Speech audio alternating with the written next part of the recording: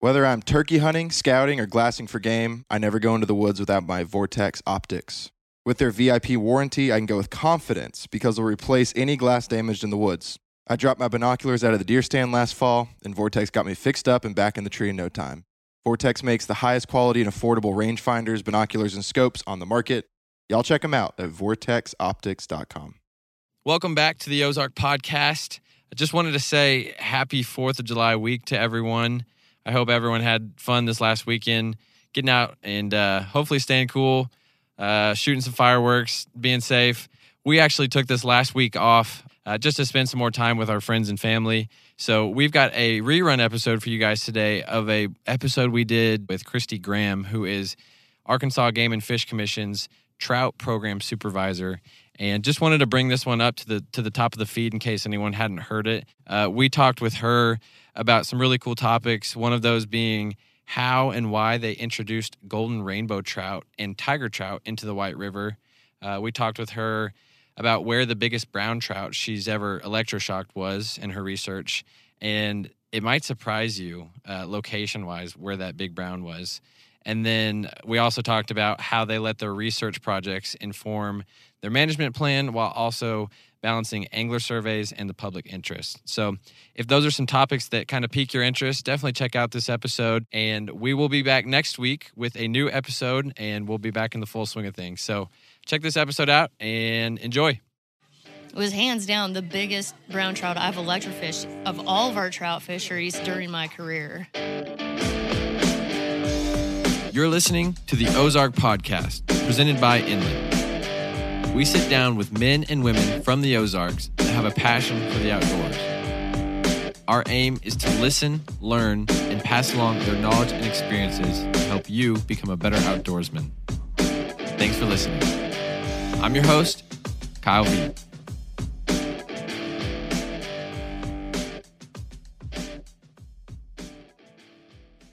Today we are in Fayetteville at the Puritan Coffee Shop, so if you hear some background noise, that is why. And if you can't already tell, we are missing our host, Kyle Veet, who unfortunately was not able to make it here today. So you're stuck today with myself and Kyle Plunkett. Kyle, how's it going? I'm doing good. Should be a lot of fun. Yeah, I'm really excited for this one. I know Veet was really bummed about not being able to make it here today because he was really excited to talk with you and just kind of hear some of the stories you have and the insights you have. But with that being said, today we are joined by a very special guest. She is the Arkansas Game and Fish Commission's Trout Management Program Supervisor. It's a mouthful. And as of a couple hours ago, is the newly elected president of Arkansas chapter of the American Fisheries Society, Christy Graham. Christy, first off, congratulations on the new role. And just want to say thank you for taking the time to meet with us here today. Thank you. I appreciate the invitation to come and talk with you guys today. Yeah, it's going to be a really good show. We're going to learn a lot of new stuff. Kyle and I are going to learn far more than I think we can imagine. So one reason that we're meeting you here today without Kyle Veet is because you're kind of on a tight schedule right now. You're not from here in Northwest Arkansas, but you're here for the AFS convention, newly elected president. So maybe walk us through how's the week been, how's the convention been, and what all does that look like? Yeah, so this week was our annual meeting of the Arkansas chapter, AFS, I'm going to refer to it as. Yeah. It's our short for American Fisheries Society, but it's a professional society that we have in Arkansas. It's actually a subgroup of the American Fisheries Society, which is a national professional fisheries society. Mm-hmm. So this is our smaller version of the parent chapter is what we refer to it as. But it's a group of individuals from all over the state, fisheries professionals in state agencies, government, university personnel, students, and it's just a great opportunity for all of us to get together, share our research that we're doing across the state in different areas of aquatics, fisheries, mussels, habitat restoration, and just sharing that information and networking with the people that we typically only see once a year at this meeting. And thankfully, the weather didn't completely bum us out this week. Yeah, you kind of got stuck here for the right time, I guess, for the convention. So how long was the convention? Yeah, we started it Wednesday morning, kicked it off with a crayfish identification workshop. We had that up at the Game and Fish Nature Center in Springdale. Okay. And then started Wednesday afternoon with a bunch of professional and graduate student presentations, and took us through this morning. And as of 2 hours ago, I was named president. I've served as president-elect for the last year, which essentially is like the vice president for a year. Well, that's awesome. Congratulations on that. I know that's a huge accomplishment. So maybe kind of tell us what the president does and what all does that role entail?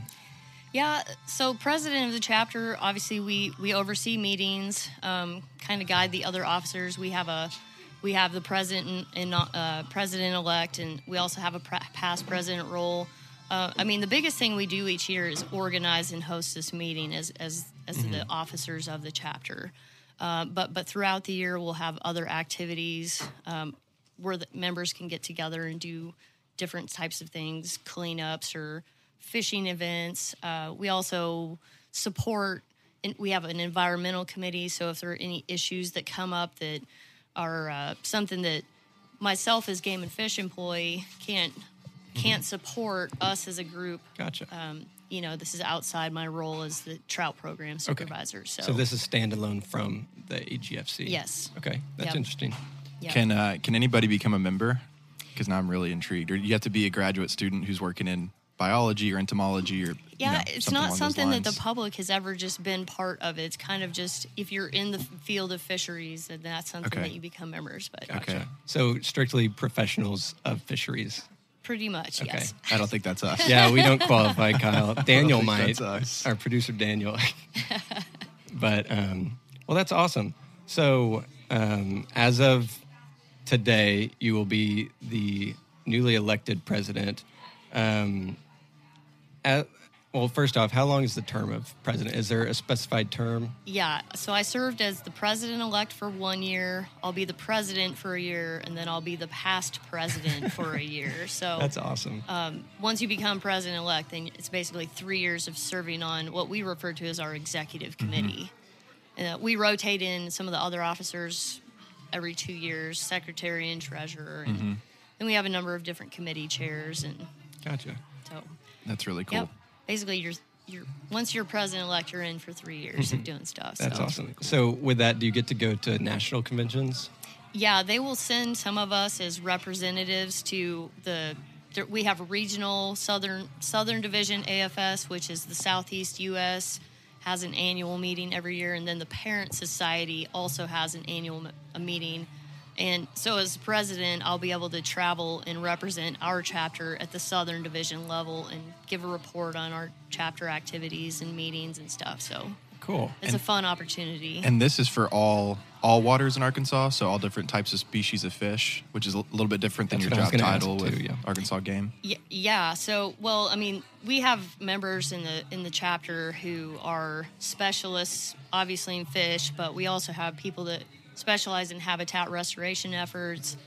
We have crayfish experts. We have malacologists that deal with mussels. So we have a whole non-game fishes, darters and minnows and stuff that are experts. So That's so cool. our members cover the full spectrum of dealing with aquatic species in the state.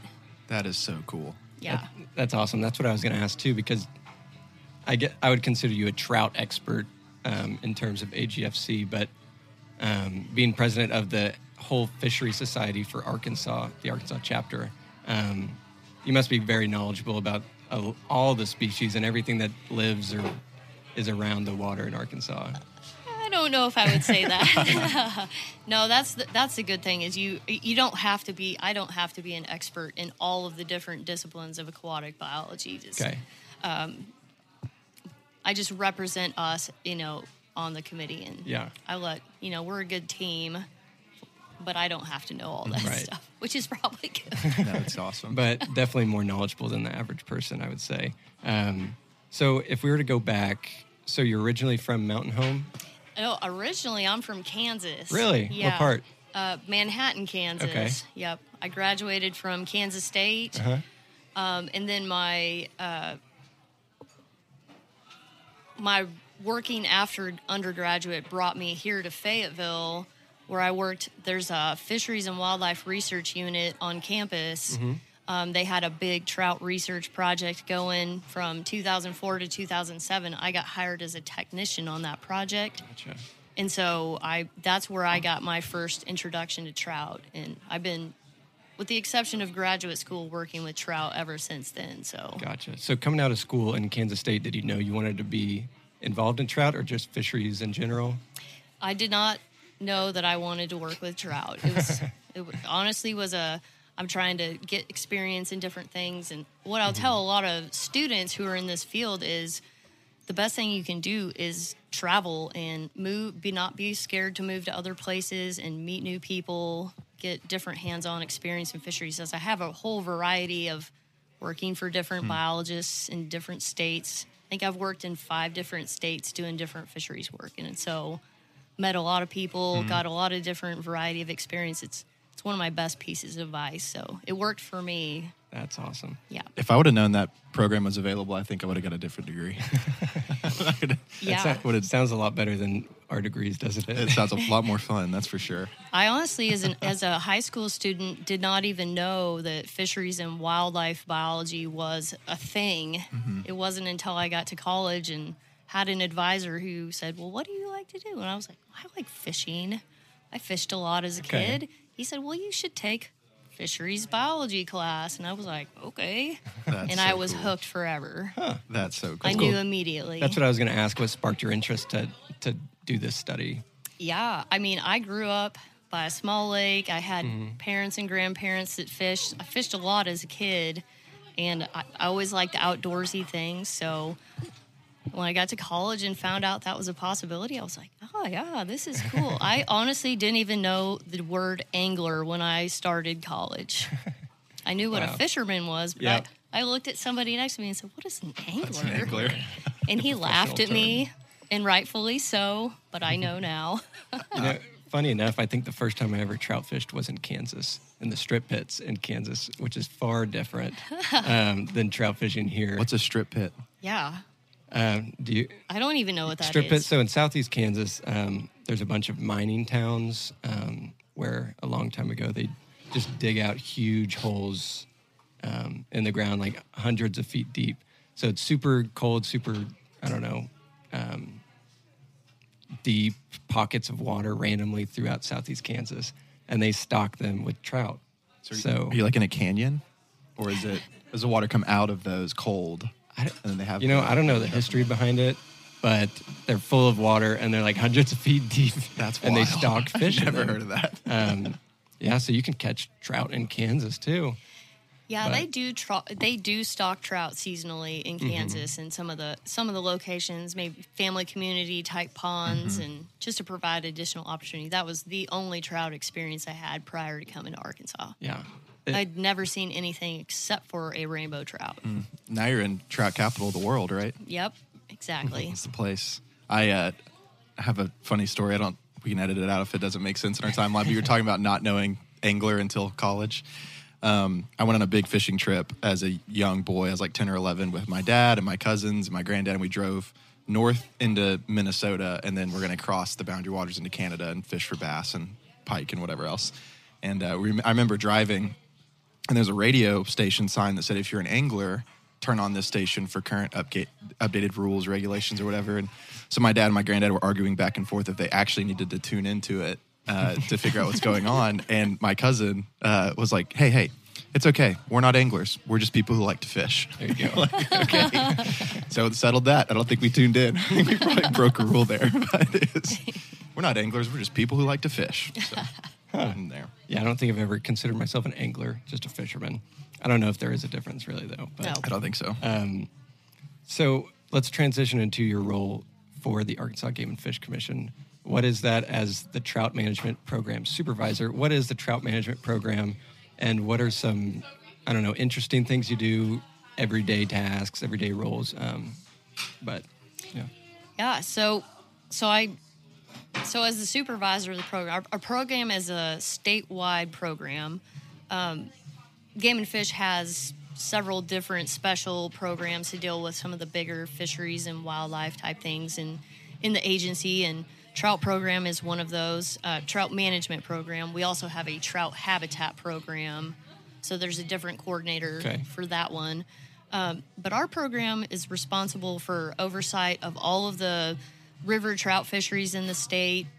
So we deal with not only the popular ones people would think of in North Arkansas, Bull Shoals, Norfolk, Greers Ferry, those, but we also deal with the seasonal trout fisheries down in Southwest Arkansas, which is the Little Missouri River, the Washita River, that we stock seasonally with trout. We do not deal with any of the family community fishing locations around the state, which stock trout seasonally, but we mainly focusing on the management of the river fisheries. So we're the program that makes the recommendations on stocking numbers, regulations for the fishery, and then interacting with the public that uses those fisheries. Of course, monitoring the fisheries is a big part of what we do as well. Yeah.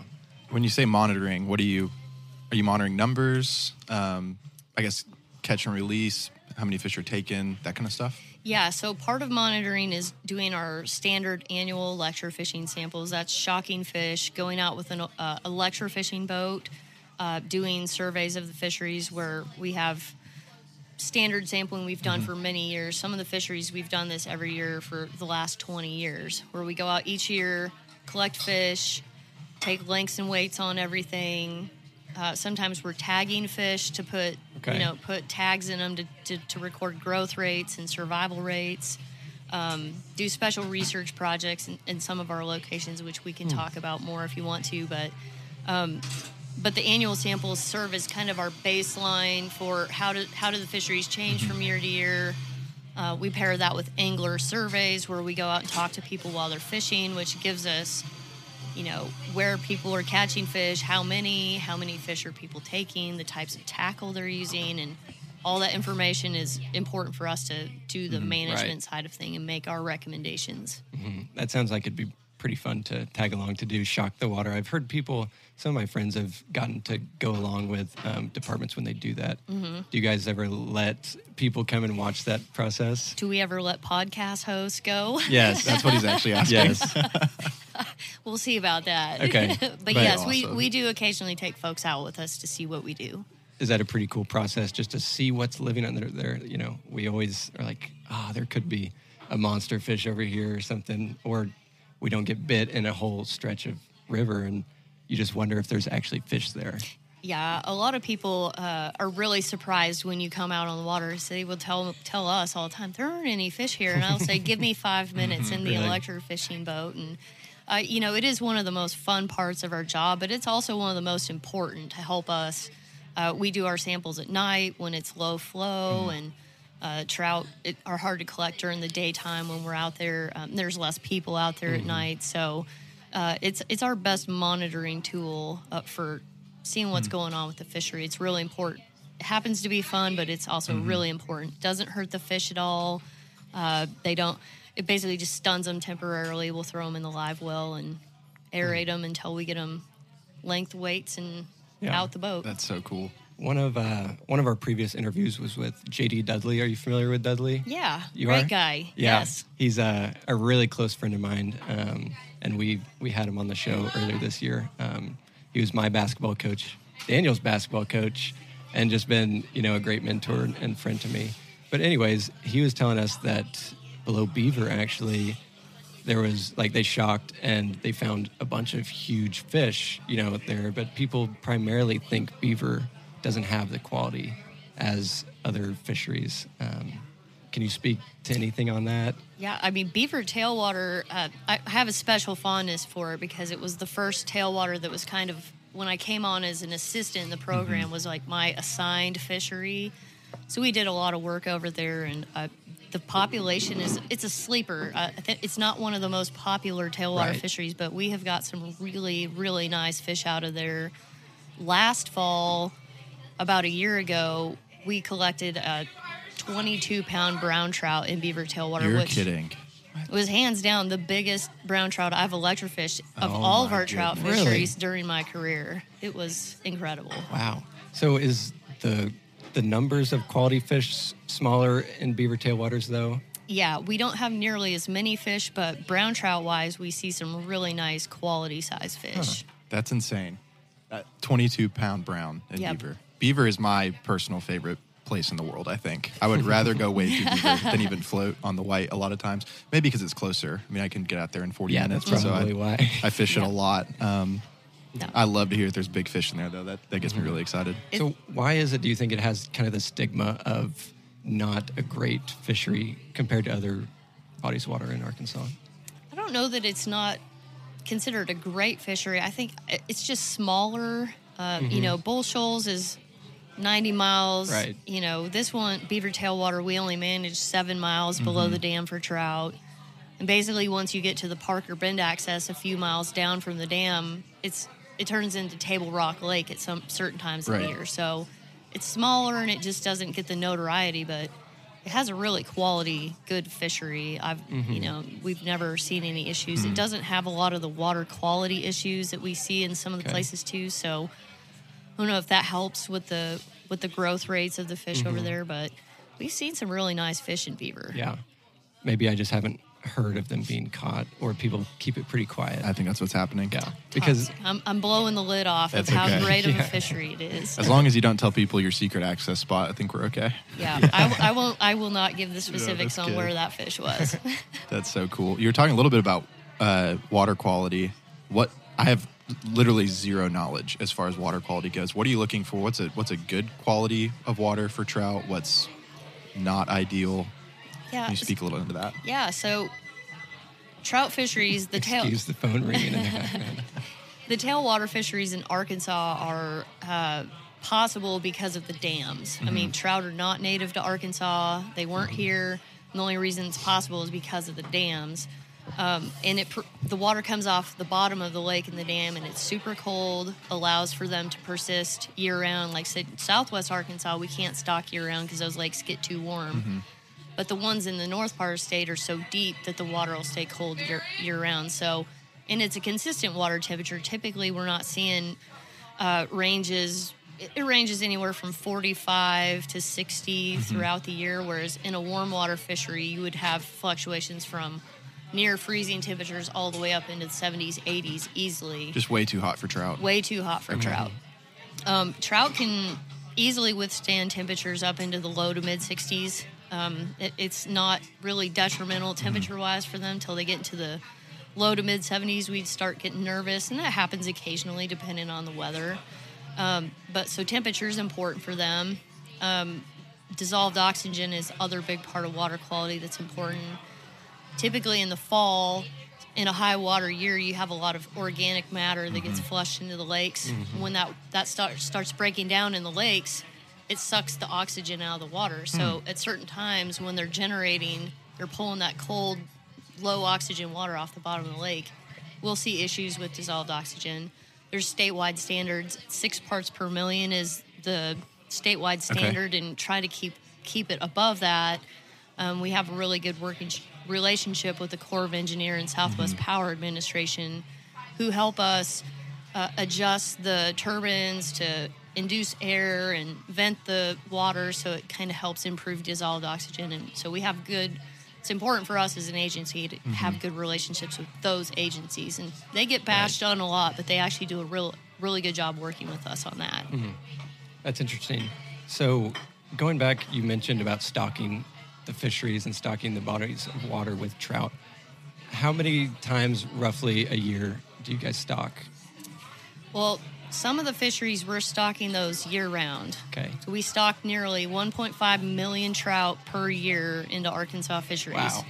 That's insane. Yeah. So, and that's all trout for the whole Sure. state, all species. But and it's down from what it was 20 years ago. They were stocking 2.5 million trout, but we've kind of trended towards a more managed for quality of fish versus quantity. So that's shifted a bit, but still 1.5 million is a lot. Yeah. Where do those come from? I mean, is it hatcheries in Arkansas? Yes. Okay, Yeah. you're getting there. Sorry. Yeah. No. Yeah, definitely. I want to point that out because that's really important. But so some of the fisheries we're stocking every week. Like the White River gets stocking at least every other week all year long. Most all the fisheries, major fisheries, tailwater fisheries are getting stocked at least twice a month throughout the entire year. In the Southwest Arkansas, we'll start mid to late fall when the water temperature's cool and stock those through March, April when it starts getting warm again. So we're stocking somewhere all year, every year. But that's a lot more than I thought. I thought it was just a couple times a year and a lot of them at a time. No. No, we're stocking. So the White River alone gets 780,000 trout per year stocked. So average that out, divide it by 12. My math's not going to work that good. a lot of fish. It's a lot of fish. Yep. Rainbows make up the majority of that. Probably 95% of what we stock is rainbows, but we're also stocking brown trout in a couple locations, cutthroat trout, brook trout, and occasionally special fish, which I'm sure you guys want to talk about too. But yeah, I think that's a good segue to that point. Kyle, I know you were interested about that, the different species of trout in Arkansas. Like the tiger trout? yeah, Like the tiger trout. I know you mentioned brook, cutthroat. What do the numbers look like there? Are you guys trying to, I guess, increase that population? Yeah, so they've been stocking all 4 species. Anglers here refer to that as the Ozark Slam, if you can get all 4. And I don't know, you catch the other 2 that we've recently stocked, tigers and golden rainbow trout. It's like Ozark Super Slam or Super something. Slam. I think if you can get all of those in one day, you've had a pretty special day. That's pretty awesome. Grand Slam. But those other 2 species, tiger trout and golden rainbow trout, came about as special opportunities we had. So one of the hatcheries in Arkansas is the Game and Fish Spring River Hatchery in Mammoth Spring. We had a big flood there in 2017, which caused a lot of issues with production and reduced numbers. And as a result of that flood, we were able to get some FEMA money reimbursed to us, which we then turned around and used to purchase trout to make up for fish that they lost. So those fish that we purchased came from a private hatchery in Missouri who happens to have golden rainbow trout mixed in with their normal supply. And it's just a naturally occurring thing. They're genetically identical to a rainbow trout. A lot of people think it's its own species, and it's not. It's genetically, it is a rainbow trout. It's just that color variant that is unique that happened to come up in that fishery. Is it kind of like an albino species? Same idea of genetics being thrown off, or is it fish and mammals don't really correlate like that? It's not. It is kind of, people think of it as like albino. It's not exactly the same, and I'd be lying if I tried to explain the genetics about it right now, but genetically it's just a rainbow trout. Some people call them a palomino. That's not the same. That's a cross of 2 different species of rainbows, and we hear them referred to lots of things, but there's a golden trout in California. Some people call them a golden trout, and there's actually a species of trout called a golden trout in California. This is not that. Okay. So it's a golden rainbow. It's is a the golden correct rainbow term. trout. Okay. Yep. I can correct people in the water now when they say palomino. Say no, it's not that. Not So I guess you could say a golden trout was a direct result of that flood in 2017. Yeah, we've actually had them we've bought fish from this hatchery back in the past. It had been probably 10 to 13 years since the last. It was a result. It's like when we get a flood, we can buy fish to make up for what we lost. And we had purchased fish from this private hatchery in 2008 after a 2008 flood, and also got some golden rainbow trout.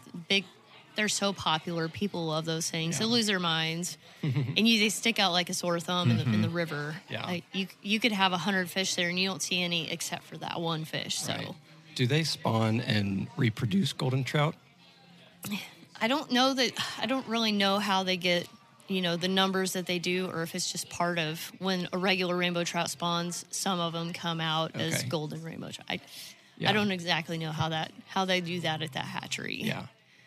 But the tiger trout were another unique opportunity we had. We actually did some fish trades with the state of Wyoming. Like maybe we took them catfish and they give us some trout. And tiger trout was something that we thought, we don't typically see our brook trout here in Arkansas do very well. So we're kind of looking at, well, what if we were to exchange it for something else? Tiger trout is a possibility. Let's stock those for a couple years and see how they do. We didn't have really high numbers of them we've stocked, maybe 3,000 or 4,000 at most in 1 year. We've done it for a couple years. But the ones who have survived have done really, really well. Yeah. And we've even seen people catching them up in the low 20-inch range when they were stocked just a couple years ago as a 9, 10-inch fish. Wow. And that's a brown and brook Correct. crossover hybrid? Yes. That's the yeah. word. Okay. Yep. Sorry about that. No, Yeah. it's really cool. Yeah, it's the hybrid fish. So it's kind of the general thing is that they have the growth rates of a brown trout, but they have the fight ability of a brook trout, which makes for a good combination. And these are triploid fish, meaning they won't be able to reproduce once they get to an adult big size. So instead of putting some of their fish growing into reproduction efforts, they put it entirely into growing longer. Just in getting length. big. Yeah. Yeah. So it's like the ideal sport fish. Yeah. That's so cool. I've seen online pictures of tiger trout in the 30+ inch range. So No we're way. we're crossing our That's fingers. so cool. It'll be neat to see if we see some get that big here. I'm excited to show you my picture off mic after this and see if you can verify that it is in fact a tiger Well, you can trout. show right now. Do you have it? Yeah, let me find Let's it. do that. Y'all can think through something else. I'll dig around. So the question I asked earlier, the golden rainbow trout, are they able to reproduce in the waters here in Arkansas, or is every golden trout in there stocked by you guys? Yes, stocked. Okay. Yeah, 100% stocked. We haven't ever seen any evidence of golden rainbow trout. There's not enough of them out there probably to have much success, but rainbow trout in general are not very successful spawners. Now we do see a little bit of natural reproduction in our fisheries of rainbow trout, but it's not so much that it could ever completely fully sustain the fishery. It's just we have to rely on stocking with the levels of fish that are being removed from harvest, legal harvest.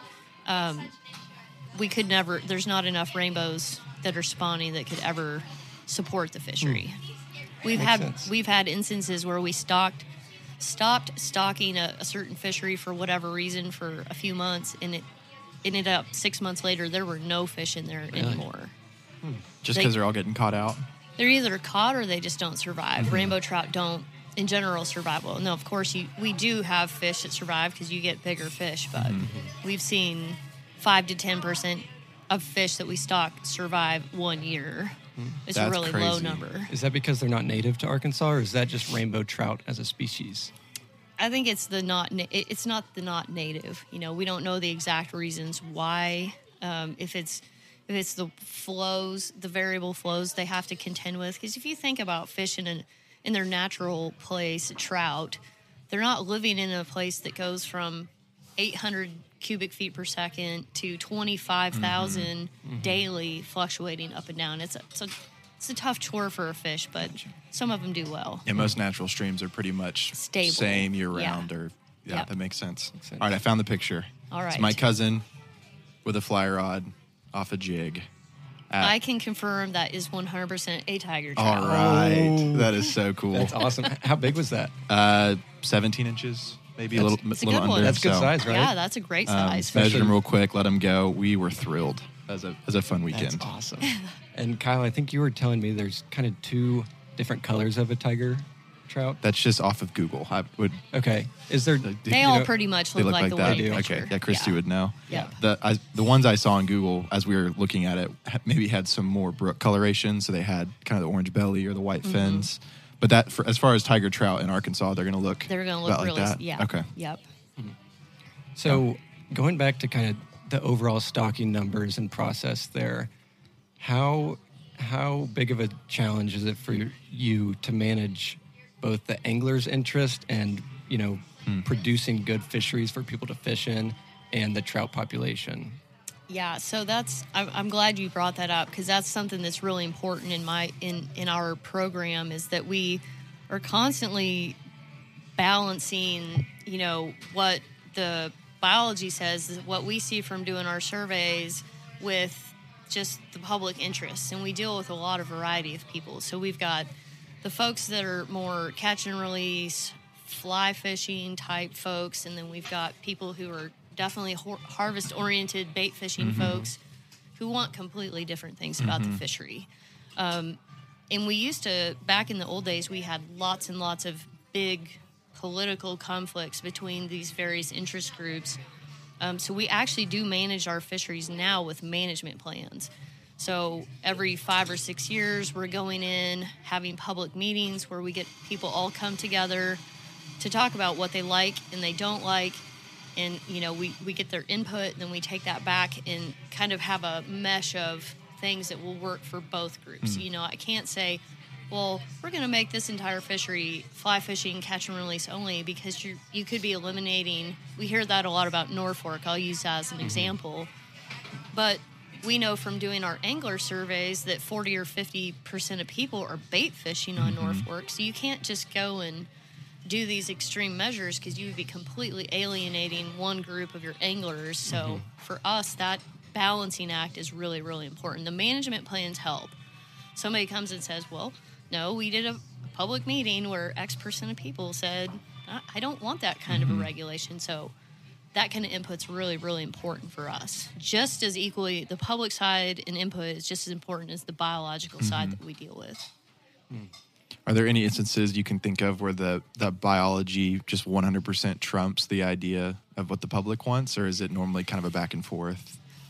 I can't think of any particular examples of where that happens. But, yeah, we have people tell us crazy things, and we go, no, that can't happen. That just wouldn't work.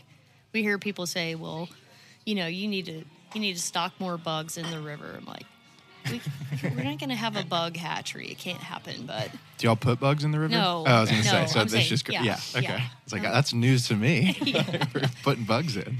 Yeah, that sounds like a really tough line to balance versus, you're looking out for the trout too, right? You're looking out for the fisheries, trying to promote healthy habitat for the trout, but also you're trying to keep it stable enough to bring people into the state of Arkansas and have success catching fish, both for the quality and for quantity. I'll speak for myself. Growing up and until the last few years, the only time I trout fished was to go home and cook it, right? I didn't really care as long as it was, a legal fish, I'd keep it, just because I love eating trout. But since I got close with J.D. Dudley and started fishing with his jigs, I kind of fell in love with the sport of it, and I'm really starting to recognize the kind of quality of trout that we have here. So, I know that personally I have, a dog in each fight, I guess you could say, of I don't really care about the size. I just like to eat them, but then I like the sport of it too. So I applaud you for that. That sounds like a really tough job. Yeah, no, it can be, but it's also one of the unique fun things too about my job is it's a lot of variety of people that I deal with. I mean, we're always meeting new people. Trout fishing's really popular in Arkansas. I don't think people in general realize how important it is to Arkansas. I mean, it's a $180 million fishery in Arkansas. Yeah. And we sell hundreds of thousands of trout permits in a year, and it's a big deal for Arkansas Game and Fish and just Arkansas tourism in general. I mean, you'll see guides coming from other states sometime in the fall and winter to try and guide on Arkansas water. Yeah. I've run into people it's like, oh, we fish in Minnesota or whatever, or we come from Wyoming or something like that, but we're here in Arkansas because we want to catch big fish. And I'm like, I'd go to your state sometimes because I want to find big fish. So that's really cool. That's probably another balancing act for you too. Going into it, you have to, meet the expectations for financially for the state and tourism and all those towns around the fisheries. Does that weigh into your decisions at all whenever it comes to, stocking in the management program? Well, I mean, I don't deal a whole lot with, the whole economic side of things, but for me, it's like just if you manage properly, people are going to come and fish here. It's just right. It's just really cool to, see the variety of people and where they come from. Because, I mean, we'll do surveys on some of our fisheries where it's 50-60% of the people who are fishing are non-residents coming from other states. Really? We've seen in 1 year time that we could see people from 41 or 42 other states coming to fish the White and North Fork rivers. That's amazing. Yeah. Coming to Arkansas. Yep. Trout capital, baby. Trout capital USA. So, earlier you mentioned tagging fish. Is that something you guys do pretty regularly? Mostly the tagging efforts are special projects that we have going on. Couple examples. Right now we're working with the University of Arkansas at Pine Bluff to do a brown trout spawning study on the Little Red, the Grosse Ferry tailwater. And part of that is also putting tags in brown trout to see how much they grow and how long they survive, which we've been doing off and on for the last couple of years. We go out seasonally putting pit tags. And so pit tag is a passive integrated transponder. And if anybody's ever chipped a pet, it's basically the same principle that you inject that chip into the fish. And then each time we go lecture fish, we can scan fish for those tags. And we know exactly how much it's grown since we tagged it, how long it's been since we tagged it. So it gives us those really important rates that are important for fisheries. Okay. Growth rates, death rates, all that. So if someone catches a tagged fish, will they know? Can they see it? They will not be able to see it. It's an internal tag. Now, we do external tags occasionally. There's something called a Floyd tag, which is basically like a long, skinny piece of plastic that sticks out of the back of the fish, which will have a number, which is a different type of evaluating the fishery if we want people to report those fish. But these pit tags are, for this type of study, is the right way to do it because we don't want people killing the fish just to give us a tag. But it's a great way for us to get information. We're doing seasonal work on doing some tagging stuff on beaver tailwater right now with browns. Spring River, we've been tagging brown trout, and then we also have Dry Run Creek, which anybody with kids, I'm going to put a plug in for Dry Run Creek. It's in north central Arkansas by the Norfolk National Fish Hatchery. It's a kid's heaven, spoil them for life fishery for parents who parents will get a kick out of it and watching their kids catch trophy size trout. Awesome. So I've always heard about it. I've never gotten to visit there. So we've been evaluating that fishery as well with some tagging work and seeing how many of fish are moving from Dry Run into Norfolk tailwater and back and forth, and when are they doing that? How far are they moving in and out? So some really cool projects we have going on right now. That's awesome. I can't wait for my daughter to be old enough to fish dry run. I keep thinking about it. I was like, what's the minimum age I can get away with her being As soon as she out can there? hold a fly rod. Yeah, that's what I'm thinking too. So why do those fish stay in Dry Run Creek? Do you guys stock trophy-sized fish in there? We do not stock Dry Run Creek at all. So all the fish that are in there are either fish that have swum upstream from Norfolk tailwater in there or have just been in there. The hatchery outflows from Norfolk hatchery supply, the feed that comes out of the hatchery, and then fish escape and get into Dry Run Creek. But if I was a trout in Dry Run, I'm not leaving. You're just getting this constant influx of food from the hatchery, and they get big and they grow really, really fast. We've seen 5, 6, 7 inches of growth in just a handful of months in Dry Run Creek. That's unbelievable. I didn't know fish could grow that fast.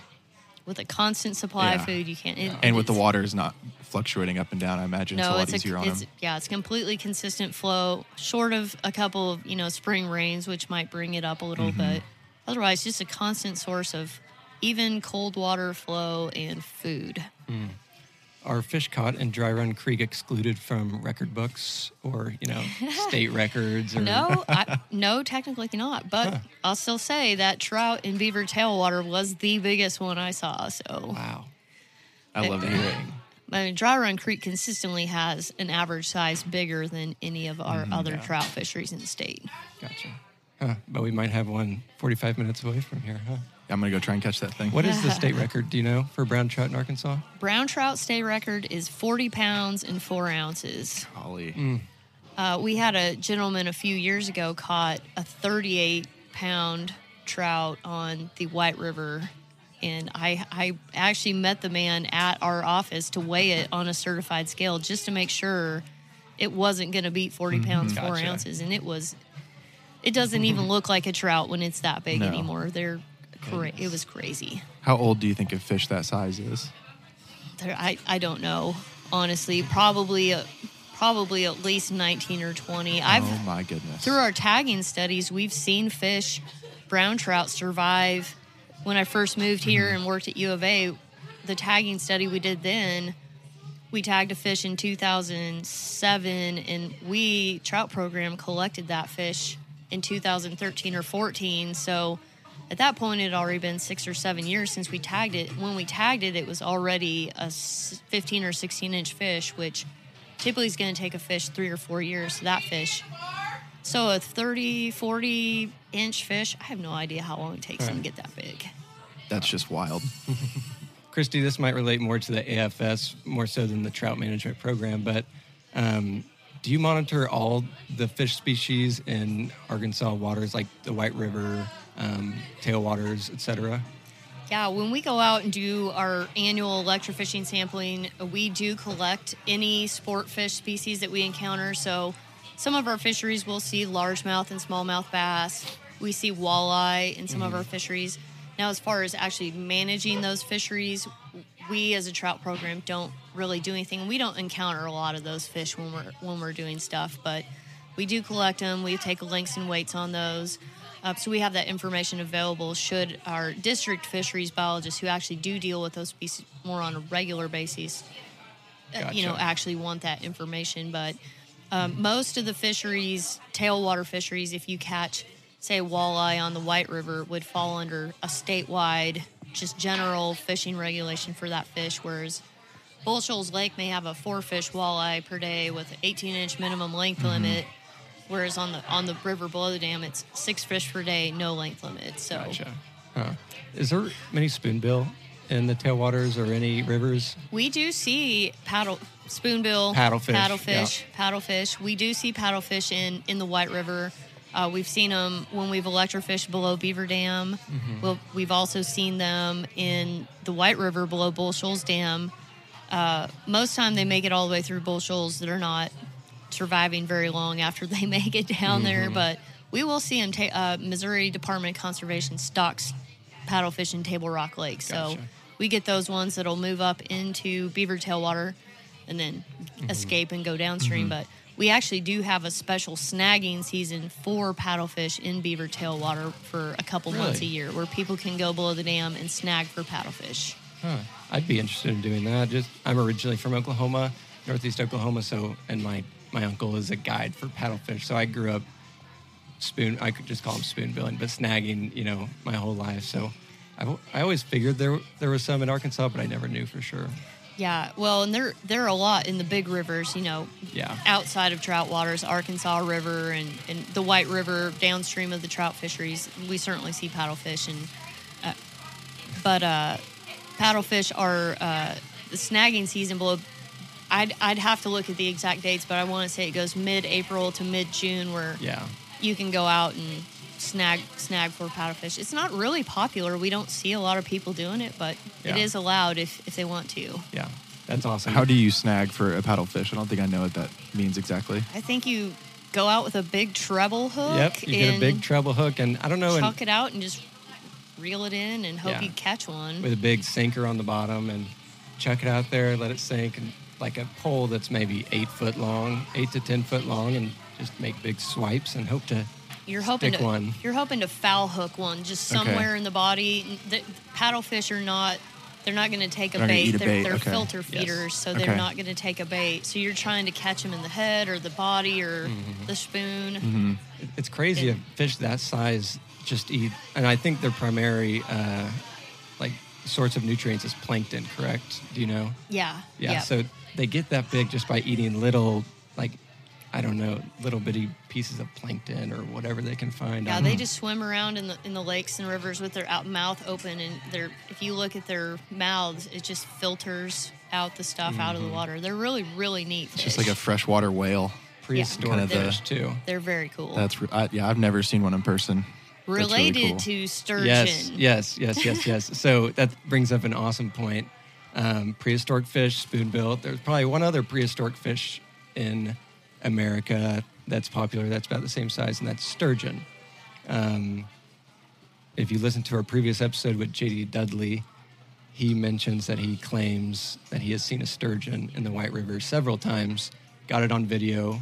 Are you aware of this? Yes. Okay. Can you speak on that at all?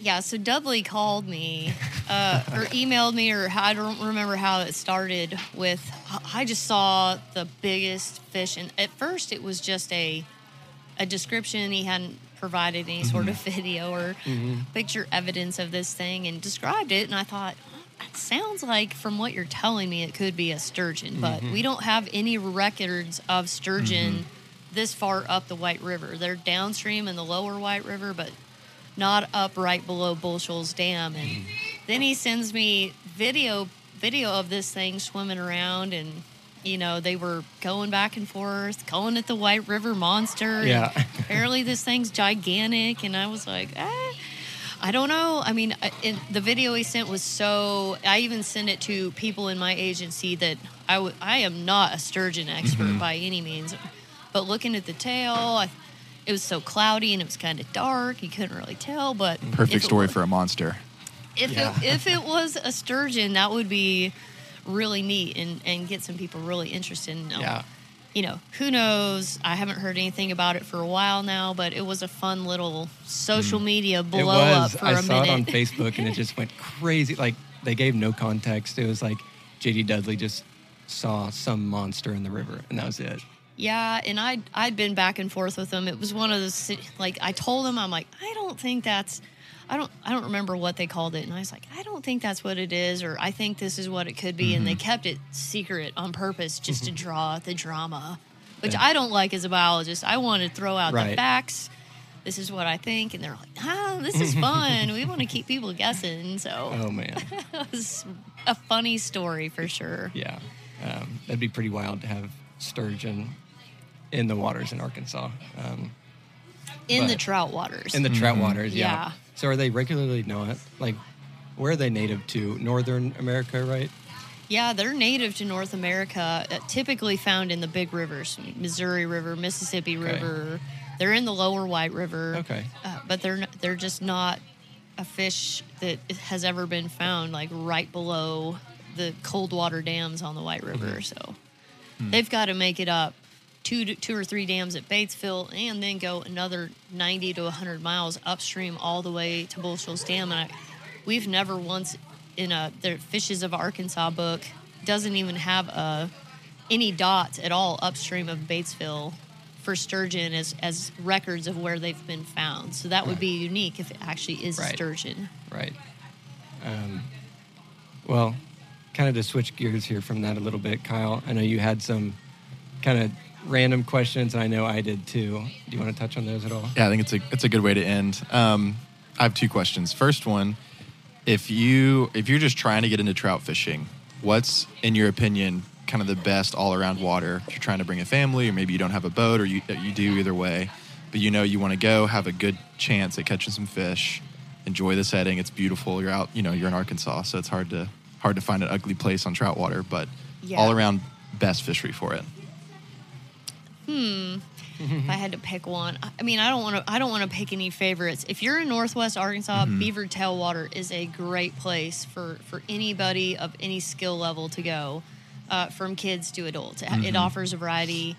Depending on what the flow is, you can go and you can fish from the bank. You can take a boat. You can fish from there. So Northwest Arkansas, Beaver Tailwater is a great place to go. If you're over in North Central Arkansas, you hit the White River, because same thing. You can do a variety of different techniques. And there are some fisheries we have. Norfolk wouldn't be necessarily one where I would recommend taking a family for the very first time. It's a little tougher with the boating and flow, and it's just more technical water. More technical, I would say. Yep. We even see that when we're working. It's a little more difficult for us to get around in a boat when it's higher flows or lower flows. So. But either one of those is a really good contender for family friendly, but you'll have guides at every one of those fisheries saying, bring them here, come here, it's great. So, but those would be my recommendations if you were going to do that. That's awesome.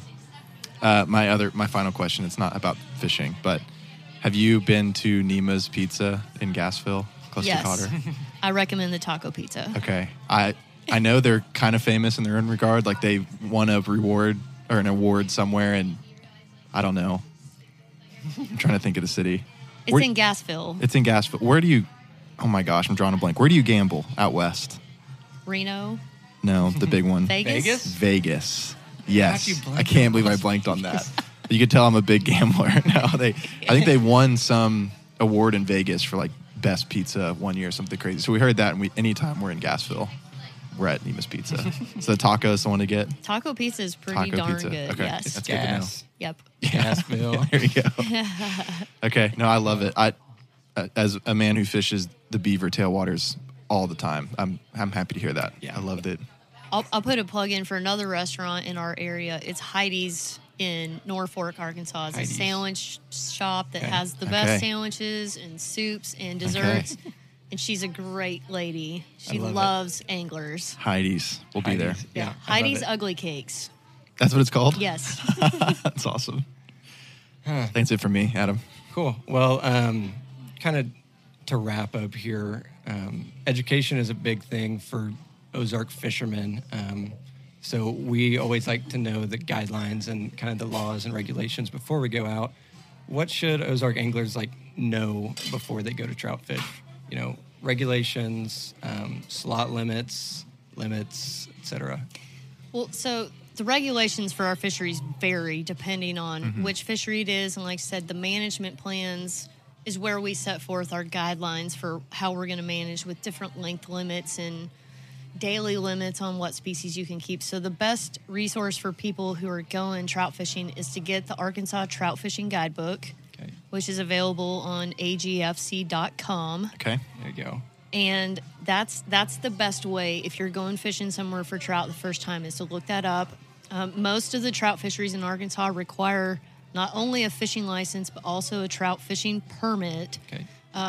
which you can buy online and keep with you when you have to have that on you when you're out fishing. So those are the two most important things. But because things vary so much from place to place, that would be my recommendation is that you look those up in our trout fishing guidebook. The regulations are also in a fishing guidebook available at the same location, but the trout fishing guidebook is all trout, all the regs for all the trout fisheries in the whole state. Gotcha. That actually, it provides some pretty useful knowledge too about where to fish and time of year to fish too as well. Yep. I just looked it up. It's really easy to find. Cool. That's really helpful. One other useful piece of information for people, if they're interested, is the Game and Fish Trout Management Habitat programs. We share a Facebook page for anyone who would be interested in checking that out. We have we post different information about the trout fisheries, fun little projects that we've been doing. We'll share results from our surveys. But if anybody's interested, Facebook search AGFC Trout Management and Habitat, and Okay. it's a resource if you want to Perfect. Yeah, that sounds super interesting. see some more information going on about the trout fisheries. Yeah, we'll do that. We'll have to get Daniel to plug that in the episode down low. Well, Kyle, do you have anything else for Christy? I don't think so. We really appreciate you making the time for us, Christy. It's a really, really interesting Yeah. episode and topic. I love all things fish and thinking through it. So. Right, something that I think we could sit here the rest of the day and talk about. So maybe we'll have to get you on the show again as we start trout fishing more in the spring and summer months. I think that'd be really cool. Sounds good. Thank you so much for having me, guys. Of course. Thank you, and congrats on your new role.